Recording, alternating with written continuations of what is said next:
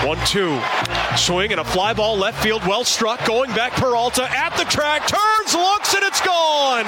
Solo shot for Gurriel. It's his first of the postseason, and the Diamondbacks get that run right back. It's 4-1.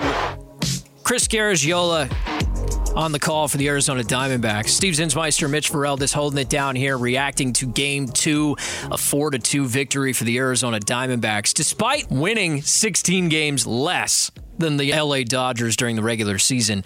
That doesn't seem to faze the Diamondbacks at all. They've got a 2-0 lead in the series. They're only one win away from the NLCS, an achievement that felt damn near impossible just a short time ago, but it is clear this team belongs not only in the conversation, but definitely dominating their opponent so far in 2 games. And someone who got to see it up close and personal, whose face I'm seeing right now through our little Teams call. Hopefully he's hearing us. Brighten smile, Alex. That's a beautiful smile. Alex Weiner, who's joining us from Chavez Ravine in L.A. right now here on the Arizona Sports NLDS postgame special. Alex, what did you witness up close in that 4-2 win? What stood out to you the most in that one? Hey guys. Yeah. Just to start again, to jump on them like they did, but they did it in sort of a different way. Less slug and some heady baseball for the guys. I mean, Corbin Carroll to work a walk after he was down in the count. And then Ketel Marte dropping a bunt. That was something that I'm sure nobody saw coming. Tommy Pham gets a single and all of a sudden they're off to the races. And again, just another moment there. Just Tommy Pham stealing second to avoid the double play. And then Gabriel Moreno hits a ground ball out that ends up getting another run. So all of those ended up counting because the Dodgers created so many opportunities to score runs throughout the game.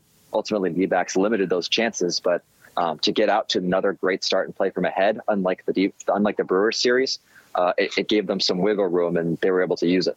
Talking with our D-backs insider, Alex Weiner, here on the Arizona Sports NLDS postgame special. Alex, what did Torey Lovullo have to say about tonight's performance and set us up for a possible Game 3 starter as well? Yeah, the Game 3 starter is going to be Brandon Pfaadt. So it looks like it'll be Lance Lynn versus Brandon Pfaadt. We'll see what kind of leash both of them have. I know pregame, Dave Roberts said that Ryan Pepio, their rookie right-hander, could be in a role in some capacity in that game. So we'll see if they piggyback him or if there's just a short leash on Lynn. Obviously with Pfaadt in his last start, they didn't let him go particularly deep into it. So we'll see exactly what they have in store for that. It's funny post game here because, it's either go to the clubhouse or go to the interview room, but then the interview room, it's going to be, live streamed and all that stuff and all the quotes will come out anyway. So once the clubhouse saw what some of the players were saying after the game. So didn't actually get to hear from Torey, but ultimately I went back and listened to it. But yeah, to jump out in front like they were able to do. And then to get the pitching performances that they got from Zach Gallen, whom Torey Lovullo took out probably earlier than a lot of people expected at only 84 pitches, but with a couple of guys on base and with a bunch of lefties coming up, and there was a strategy to sort of empty out their bench, which is what happened when they brought in Saul Frank and all those lefties turned to righties because they pinch hit for all of them. So there was, some thinking there. It ended up working out okay at the end because only one run scored. But that at the time, especially after Saul Frank walked Chris Taylor, it gave me a little dicey there. I'm curious because you got to talk to some of them afterwards. What was kind of the overall vibe or consensus, or how did the players respond to some of the questions being asked? They're now up 2-0. Maybe some people didn't expect them to be here. What was kind of the response that you got when talking to them after the game? Yeah, they're excited. I think Tommy Pham said that, you go into on the road just trying to claim home field advantage again, try to split and, take that home field back to Chase and try to win a series there. But to grab 2 of them was huge. And now they go back and face field. The D-backs already announced that it's going to be a sellout for Game 3. That's a huge. Chance to sweep the Los Angeles Dodgers after a moth just flew into my eye on the field. You're doing great, Alex. Don't worry. Live radio. But just the excitement to come back home. They haven't played a home game in a while. So after taking the first 2 in Milwaukee and sweeping them, taking the first 2 in Los Angeles, I think there's a real excitement to go home and continue to play with a disciplined approach and potentially get this thing wrapped up sooner than anybody would have thought. Our D-backs insider Alex Weiner is joining us live from L.A., where he just witnessed the 4-2 win in Game 2 for the Diamondbacks over the Dodgers. Alex, let's talk about Evan Longoria. He ends up leaving the game after getting hit on the hand, it looked like. He probably would have left the game for a running replacement, whether he was fine or not. But did we get any sort of update on Evan Longoria after the game today? Yeah, the x-rays came back negative, which is good. It was on his hand. In the clubhouse, he had a pretty big wrap on it, but Torrey told the press conference room that he will be day to day, so everything's negative there. So that's a good sign, and they'll get tomorrow off, and so it gives them a little bit of time to recover. Just a general question: who on this roster has been the biggest surprise to you 4 games into this postseason run? Biggest surprise? Ooh, that's a good question, because they've been getting production pretty much everywhere. I mean, everybody's doing something. Like even Geraldo Perdomo at the bottom of the order, a couple of sack bunts today. He walked. He had a couple of huge at-bats in the Brewer series. Obviously, the top of the order's done its thing, but that wouldn't really qualify for this question. So I don't know. I guess maybe Evan Longoria's defense from the Brewer series was probably the most eye-opening. But yeah, I mean, I wouldn't say it's any one particular player. I think we've seen them all get it done at a lot of parts of the season. Maybe Andrew Saalfrank, just because he's never been on a stage like this before, and to come in such big moments in both the Brewer series and then again tonight. And today it didn't go perfectly. He walked Chris Taylor, he gave up that bouncer up the middle where Cattell made a heck of a play to potentially save a run.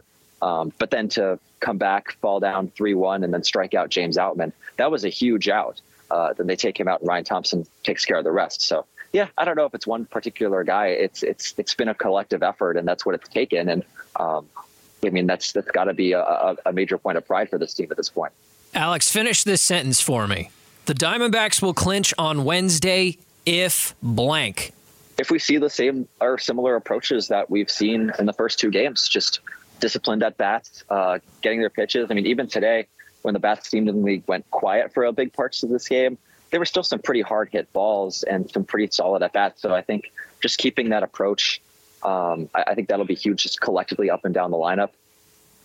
We'll see what they get at a Fott, but ultimately this bullpen has been so good that even if they have a short leash on him and it turns into what Game 1 of the Brewer series was, they have the guys who have been, stepping up to the plate in that regard. So I think as long as, the pitching depth and continues to do what it's been doing, and, the lineup approach stays the same, it's going to be a pretty big opportunity to go up against, the Dodgers not throwing out one of their top 2 guys, at Chase Field with a chance to close them out. All right, last one from me, another wide view kind of a question. What do you think, or what have you seen has been the biggest difference for this team as they are now versus what they were heading into the month of August a couple of months ago? What do you think the biggest difference has been for them? I think the most stark change has definitely been bullpen from where they were at August. Obviously, the offense has taken a major step up, but when you look at where the bullpen was a couple of months ago versus where it is now, it's totally different. And the personnel's a little different too. Paul Sewald has settled into his role and has been very good as the closer and got a 1-2-3 save, which is not something we've really seen from him. It's a miracle since he came over to the Diamondbacks. So that's huge. Obviously, Ryan Thompson getting him in the mix at the end of August after he was cut by the Rays. I mean, it made a huge difference. He gave up 1 earned run, I believe, his entire run in the final month of the season with the Diamondbacks. Andrew Saalfrank gives him a left-handed option, who's been their number 1 left-handed option out of the bullpen down the stretch and in these playoffs. Yeah. I mean, he's the guy that they've turned to. So, just adding that as a depth and putting other guys into more comfortable situations, like, Kevin Ginkel penned into the 8th inning role, and he's been terrific there. Some other guys can come in earlier, like we saw, in that Brewer series. So, yeah, I think that would probably be the biggest change from where they were at. And it's huge because you need a good bullpen in these postseason games to lock it down in high pressure situations, and they were able to do it. Talking with our D-backs insider, Alex Weiner. He is live out in L.A. where he just watched Game 2. Alex, it's weird to say this, but even though the Diamondbacks have 4 straight victories in the postseason, Game 3 on Wednesday night will be their first home game of this playoff stretch. Talk to me about Chase Field and what that means to the players to play in the postseason in their home ballpark, where the fans haven't had a chance to watch postseason baseball for 6 years. Yeah, they had to get that, get that series win against the Brewers done in order to have a chance with all three of those games. It ended up being 2 games, but in theory, all three of those games being on the road. Yeah, it's going to be a big deal. I mean, there hasn't been playoff baseball in the Valley since 2017 when they had the wild card game and then the final game of that Dodgers series. And the players are excited. Corbin Carroll said he was excited. He said it feels like it's been a long time since playing home games. And so, yeah, it'll be it should be a pretty ruckus crowd. I'm curious what the split will be as far as the fans, but that'll be a fun atmosphere and one we haven't really seen at Chase Field much.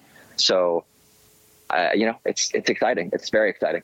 I came up with a hashtag, and I want to workshop it by you before we say adios. Hashtag block out the blue. What do you think? I don't know. I feel like we could workshop that a little bit. Okay. All right. Rejected. I mean, I think only we had could a do little better. I think we could do better. Okay. I think it's a good place to start. We can certainly do better. If the Diamondbacks are winning 4 out of 4 playoff games, certainly we can do better when it comes to hashtags. Alex, we will if Corbin Carroll can get on base more than half the times he comes up, you can get a better hashtag. Oh my gosh, Yeah, Corbin Carroll. fair. Yeah. All right, I got to step up to Corbin Carroll levels. Alex, we will circle back with you again on Wednesday. Maybe we'll be talking about an upcoming Game 4. Maybe we'll be talking about an upcoming Game 1. Who knows? Safe travels back to the Valley, all right? Appreciate it. Thanks, guys. All right, that's Alex Weiner, who does a fantastic job covering the Diamondbacks for us at Arizona Sports. Also is one half of the Ain't No Thing podcast with you, Steve. Yeah, and he finally gets to come home. He's been on the road because the team's been on the road. He's been in Milwaukee, he's been in L.A., and now he finally gets to come back to Arizona, and I'm sure he's relieved. When I hung up with him after Game 2 on Wednesday in Milwaukee, I was like, all right, see you back at work tomorrow. And he was like, no, man, I'm straight off to L.A. Like, there's no time to waste here.